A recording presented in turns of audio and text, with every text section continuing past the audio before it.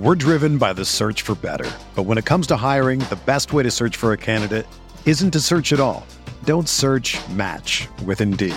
Indeed is your matching and hiring platform with over 350 million global monthly visitors, according to Indeed data, and a matching engine that helps you find quality candidates fast.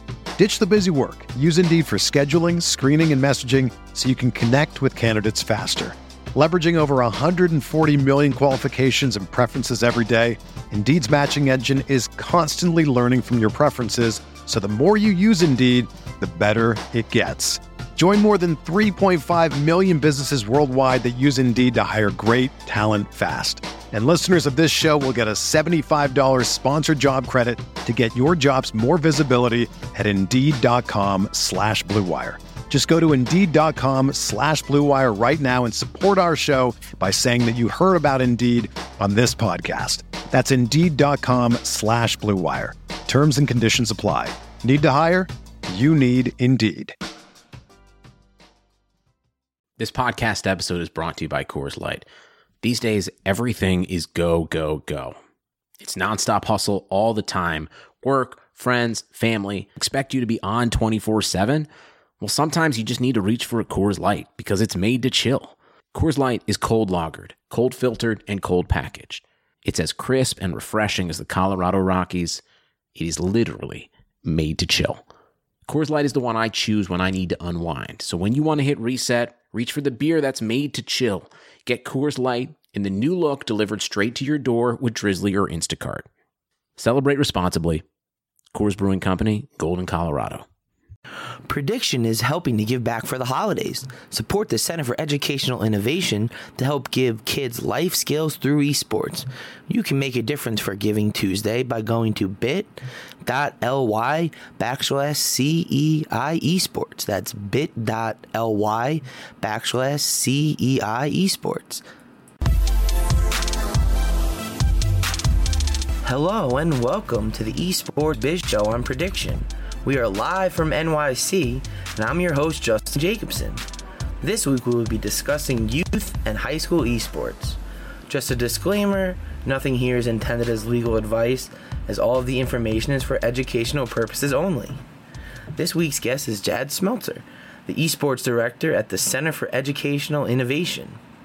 CEI has created its own unique esports program that provides local NYC students with a complete overview of the esports ecosystem. This includes providing innovative ways to build character, as well as to promote career and college readiness through the program. Jadd, thanks for joining us. Thank you for having me. It's really awesome. Excited to be here.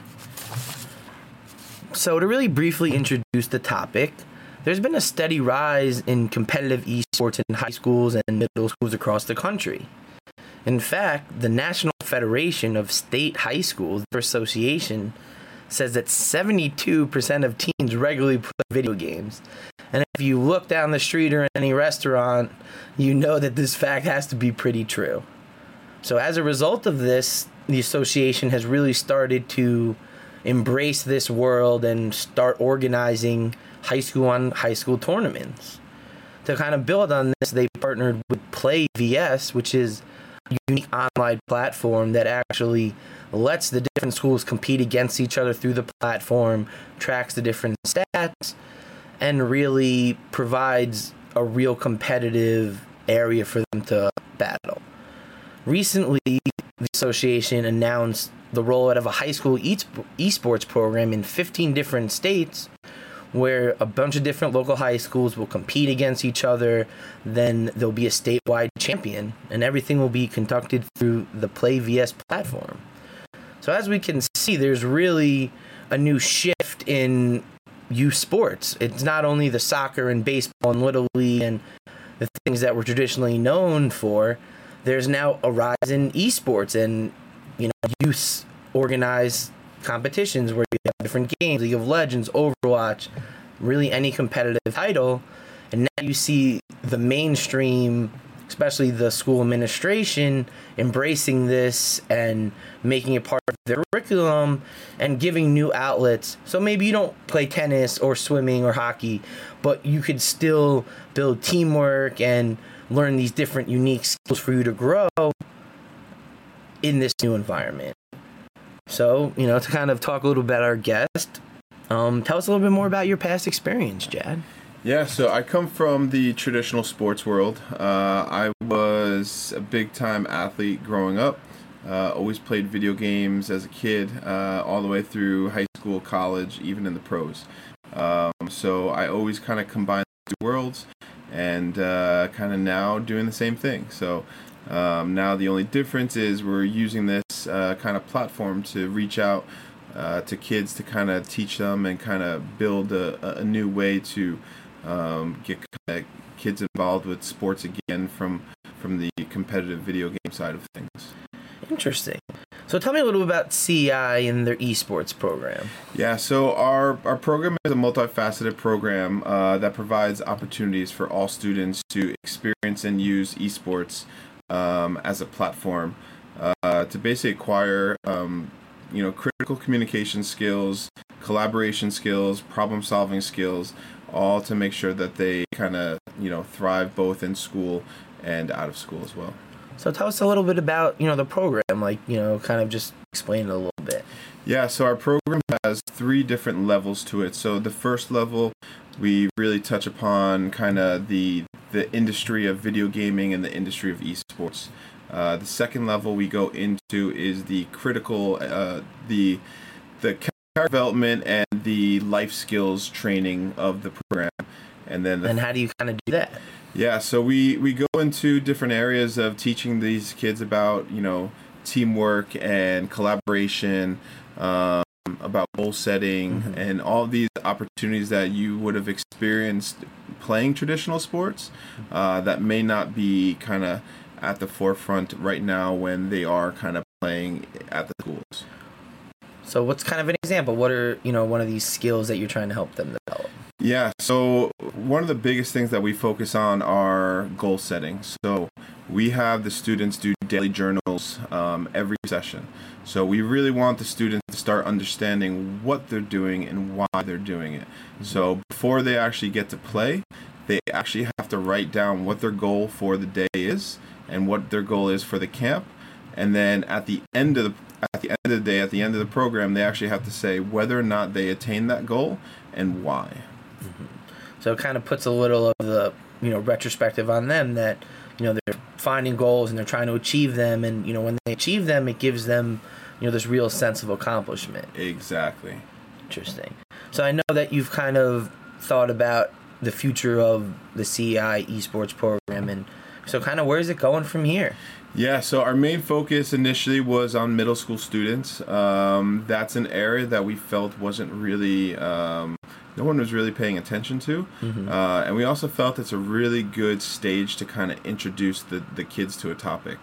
And, we're in the near future, we're looking to get into the high school scene and kind of bring our program to the next level and take that next step. So do you feel like it's like, it's less with the high school kids, like, it's not cool to play video games at the school? Like, it's kind of like that mentality? Exactly. So with the middle school kids, a lot of them are in after-school programs. So we actually, they need to stay there. They're looking for programs to do. And with us coming into the school and providing this opportunity, they have a little bit more open mind. So they're excited to be able to play NBA 2K after school and learn more about basketball. Right, and it kind of gives them the competitive spirit because you're playing against classmates and other people that you're friends with. Exactly. The holidays are almost here, and you know what that means. Gifts. And what better gift to give the guy in your life than a stylish shirt that fits just right? Untucked shirts always fall at that just right length, no matter his size. So he always looks casual and sharp. Ever seen an untucked button down? They look bad. Why? Because they weren't meant to be worn that way. Thankfully, there's Untucked, the original button-down shirt actually designed to be worn untucked. With more than 50 fit combinations, Untucked shirts look great on tall, short, slim, and athletic guys of all ages. You can find your favorite Untucked style online or check out one of their 80 brick and mortar stores. Choose from styles like wrinkle-free button-downs, super soft flannels, outerwear, and more. With Untuckeds, your shirts will never look baggy, bulgy, too long, or too big again. And their website is so easy to use. They even have a whole page devoted to helping you find your fit. So whether you're shopping for the perfect holiday gift or just trying to craft a smart, relaxed look of your own, Untucked is the way to go. Visit untuckit.com and use BLUE for 20% off Checkit. That's untuckit.com and promo code BLUE for 20% off. Awesome. So why do you feel that working with this, demographic, the middle school, high school age, is ideal? It's interesting because you really think about this where, we're going into the schools with our basically coaches, that know how to work with the kids, but also know how to play the game. So now we kind of take coaches out of the equation, which tends to be one of the biggest issues in traditional sports, that kids kind of feel like, coaches and parents kind of take over the game, where we allow the kids to kind of be kids. We let them be flexible. We let them be creative, but we also kind of control it. So there's a very good balance between the two. Awesome. So I know that this is really probably in its infancy, but being a standout high school player yourself, going on to college and, may or may not have had a shot in the minors against a team that we won't mention on air. This is Yankee land. But anyway, do you feel that in the future, standout high school players are going to be kind of steered towards different colleges or pros the way that traditional sports are? Yeah, this is the biggest thing right now that, everyone's trying to figure out, right? With Twitch and with professional, kind of tournaments going on, the layout of where kids make money and what that next step is, right? So I think it's going to be very interesting to see if a kid is going to be able to make the jump to college, but also still be able to stream if that's one of his ways of bringing in money. And if he is on a professional team, where does going to college and where does the professional team kind of fall into place? So it's a really interesting kind of platform that's still being developed. Yeah, you're kind of bringing up the NCAA issues, and I know a couple years ago there was a skier, Jeremy Bloom, who I think had a big lawsuit against the NCAA because he was a professional skier and wanted to compete in the Olympics. And you're starting to have, say you're a professional gamer signed to Team Liquid or Immortals, you're probably getting a monthly salary. You may get maybe competing in prize pools or leagues where you're earning income. Yep. How is this going to interact? Yeah, it's an interesting one, right? So at the same time, as a professional athlete, you have a requirement to the team, the organization, to be making sure that you're maintaining your skill level, but you're also, committing yourself to college and university and making sure you attain good grades, going to class. So it just comes down to that balance. Cool. So, how do we kind of make this process better? It seems like it's really in an infancy and it needs developed from, people who have really experienced it on the highest level possible, pretty much. Yeah, I think the biggest thing that we have to truly look at is it comes down to where universities are at for funding the students and what the level of commitment the universities are making the students have.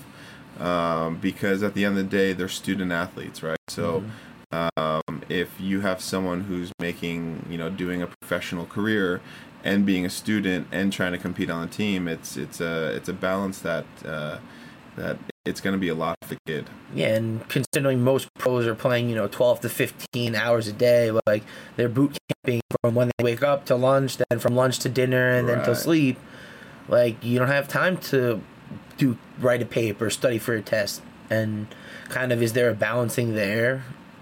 Yeah, it's interesting. So I think it comes down to really making sure that as agents start coming into the scene and making more of a splash, it's about making sure that agent has your back and has the understanding that, if you do sign with an agent and you have a representative, what are they looking out for? Are they really looking out for your best interest in terms of making sure you're staying balanced with the schoolwork, making sure you're staying balanced with your team, and your just life in general? Because at the end of the day, too, you're going to want to hang out with friends. You're going to want to hang out with people. Yeah, you want to be a person at college. Exactly. You're still young, so. Yeah, and, I think that you kind of bring up a point that we've explored in prior episodes, that as the professional realm around esports and professional gaming continues to mature, you will have these opportunities where someone is amazing at the game and they're on Overwatch,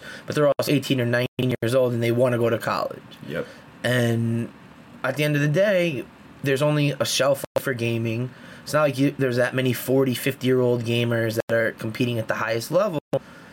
So having this educational background, especially as someone who looks at job posts and some of these things, a lot of these esports jobs kind of require a bachelor's degree of some sort.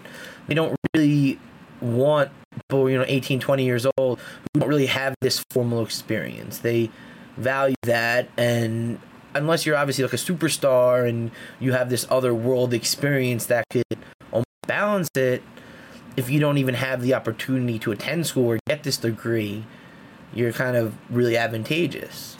Yeah, and I think, too, what a lot of the times people forget is, for me, coming from the baseball side of things, I spent 6 years in the minor leagues. I went to Cornell. I focused on my degree, but then I also wanted to take the professional leap and try and make it to the big leagues. It didn't work out. So I had a nice fallback plan with that degree. So it's one thing now that I kind of look back at my experiences from the professional side of things and kind of how things were dealt with some of the other, teammates of mine along the way. So it's a really interesting path now for esports athletes to say there's a lot more opportunities for the athletes to make money from the professional side in esports than, let's say, baseball. So it really comes down to really making sure that you own your own brand, and you're really making sure that you're maximizing yourself and your abilities, which in turns, gives you that opportunity of learning these kind of life skills without having to actually go to, an academic university. So it's kind of that hard knocks way of learning. Yeah, I think that you're kind of touching on a point that most people, even top overall picks, surefire players, like, this is the best draft pick in a decade, don't always pan out. And if you're a one and done and, you're one and done in the NBA too, like, you don't have that many options. It really put yourself in a bad position, and it's really hard to go back at 25, 26 and be a freshman and get into that mindset, especially if you haven't been a real student in, since you're 18 or 17 back in high school. It really changes things. So in your opinion, how big do you really think, high school and youth esports can become? I think high school can become huge. I think the youth sports is a very interesting approach. The more and more that I'm kind of seeing the circuit, I think the middle school level is really where it should be capped at. Just because from a coaching standpoint and from a facility standpoint, at the current time there aren't a lot of gaming centers across the country. Here in New York or in California, in Texas, there's a lot of things that are starting to pop up. Exactly. But in the middle of the country, it's not everywhere. So the accessibility is always going to be the biggest question. But at that high school level, you're going to start to see a lot more influx coming in because of the opportunity with colleges starting to really start to pick up programs. Do you think that colleges are going to start recruiting in, looking at high school programs like, wow, this kid's amazing at Overwatch, we need him for us? Yeah, so it's interesting because when I look at companies like PlayVS or even like the high school esports league, it's really interesting because, a lot of people see the competition and see you could be the state champ or the national champ. But realistically, no university right now is going to recruit you like for football because you're on the state championship team. They're really looking at what your stats are off of the team, and what your stats are, when you're playing, outside the school. Yeah, they're looking at you as the individual. Right. So how do you think this is going to develop? Do you see, the middle school kids just kind of growing up with it, and the same way you and I would join the Little League with all our friends, they'll join the Little League Legends League? I think we should actually trademark that. I like that name right there. The Little League of Legends League. The Little League of Legends. I think that's what it really comes down to is, the middle school age kids are going to start getting more comfortable with being part of a video game club or being part of a video game league or camp. And then as they get older, once the high school really starts to develop and the college starts to develop, it's second nature to them. The stigma of like, oh, you're in the AV club, like you're gonna go home and play StarCraft all night isn't. It's like, yeah, obviously I'm in the AV club, like I'm great, I love StarCraft, like that's what I'm gonna do on my Friday night. Exactly. I think too, we're gonna be seeing a big shift from the communication side of things, where now I would hope at least schools are gonna start to develop their own newsletters, their own broadcasts. So now the students that are doing broadcasts for the esports can now start shoutcasters and announcers and training. Exactly. So now you're going to start to see a lot more interactivity within Syracuse, the if community. you need someone to help your communications school, you have the first shoutcaster program in the world. Hit us up. Exactly. So I think that's where we're at. I think that's the direction that we'll start to see, and realistically, it comes down to technology and how much schools are willing to put in and what the outcome of the students, right? Do you think it kind of comes down to field hockey is lovely and great, but the NCAA doesn't make that much money from it? So how much time and effort is, a Florida State or one of these huge powerhouse schools, SEC programs, going to put towards esports if the amount of money you get back is negligible? Right. I think the biggest thing for them is, for the larger universities, I think it comes down to more of a branding play, to get their brand out in front of more students. And then for the smaller universities, that's where I think this is a home run for them, because now, these smaller universities could put a lot more money towards building out an esports team than they can to build out a football team or basketball team. Exactly. And you can have a state-of-the-art gaming facility that you could host everything in, like you said, you're in the middle of Cincinnati, Ohio, University of Cincinnati, you have colleges not too far, high school is not too far, but there's definitely the gaming component and what it costs to compete on a national scale in a D1 program is probably a lot less than it would be to buy a couple gaming rigs and monitors and play Overwatch. Exactly. And it really comes down to where you are and what you can offer for the students. Obviously, if you're St. Francis College here in Brooklyn, if you're offering a full scholarship to be on the Overwatch team, and University of Kentucky is only offering, a quarter of a scholarship, maybe that student goes to get that full ride because he doesn't have to worry about tuition. So now you're talking about a competitive advantage for a small school versus that big brand. Yeah, it's very interesting. So I guess to kind of bring it all together, what's the timeline on this? Do we really think it's the next 3-4 years, 5 years, a decade? When is, we're going to have these packed stadiums, or even high school level, where you have this Friday night lights where everyone's going to the football game in Texas because that's what you do? Is everyone going to go to the Friday night League of Legends team to root them on and have a big homecoming like you do for the football team? Yeah, I still think we're a little bit ways away. I still think California is I think California is a little bit ahead of the curve, especially in Orange County where I was previously at. Orange County is doing a really good job. Gaming it's a very strong community over there, especially with all the developers there. Okay, because of the tech world over there. Yep. So I think over there you'll start to see a lot more things advancing. But here in New York City, I think it's a really big opportunity. I think it's a really big market, especially with everything that we have here, all the teams that we have here. Yeah, I mean, I definitely agree. So, just kind of building off an announcement from earlier this week, Prediction is partnering with CEI to raise funds for its esports program. It's part of Giving Tuesday. CEI will be hosting a charity event on December 3rd in New York City at OS to help benefit the center. So, if you can come out, definitely come out. Opens at 6 p.m. on Tuesday, December 3rd. And if not, feel free to visit bit.ly/CEI Esports for more information or to donate. Because at the end of the day, we're all trying to help, build for the future. So, Jadd, I just want to thank you so much for coming on the show. This was, very insightful and really kind of showed us a whole nother angle of everything. Awesome. Thank you for having me. So thanks again, everybody, for tuning in. Make sure you follow me on Twitter, JustinJESQ. Make sure to follow Prediction Esports on Twitch and Twitter. And check out Apple Podcasts for all of our past episodes.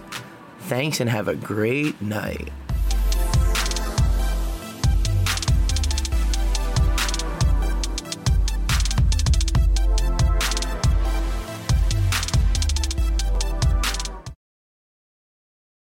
Sugar Ray Leonard, Roberto Duran, Marvelous Marvin Hagler, and Thomas Hearns. Legends, whose four-way rivalry defined one of the greatest eras in boxing history. Relive their decade of dominance in a new Showtime sports documentary, The Kings, a 4-part series now streaming on Showtime.